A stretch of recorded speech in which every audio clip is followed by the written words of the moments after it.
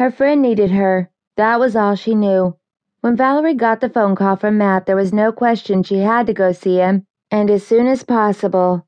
She had never thought of Matt as someone who could be weak, but when she heard his voice on the phone, and how upset he was, she had to go. Valerie called her boss and asked for a couple days off, telling him it was an emergency. Since Valerie had always been such a dependable employee, Mr. Jackson had no problem giving her the time off. After she finished talking with her boss, Valerie threw a few things in a bag, headed to the store for some snacks for the drive, and filled up her gas tank. Thankfully, she had just had her car serviced, so she knew traveling the long distance to see Matt would not be a problem. She plugged her destination into her GPS, set the map and printed directions on the passenger seat, and headed toward her exit. She never liked to depend solely on her GPS because sometimes the directions weren't exactly correct. Not to mention, she liked having the printed map where she could put her hand on it. She had told Matt to text her or call her if he needed her, but if she didn't answer right away, don't be too concerned. She would be driving. When she told him she was headed to see him, he had a hard time believing it.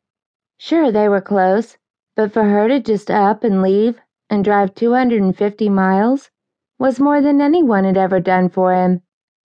Valerie wasn't just any friend, though. She and Matt had been friends for years, and they'd always been there for each other.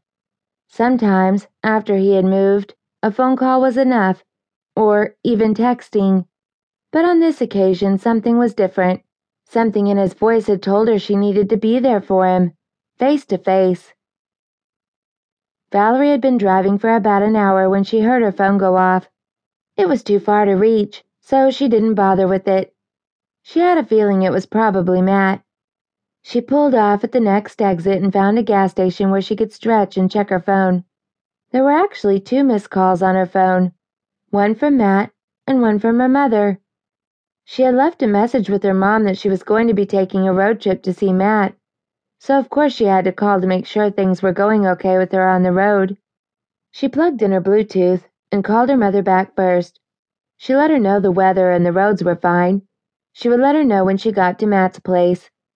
Her mother loved to worry, but her mother also knew that Valerie would not drive hundreds of miles for just anyone either.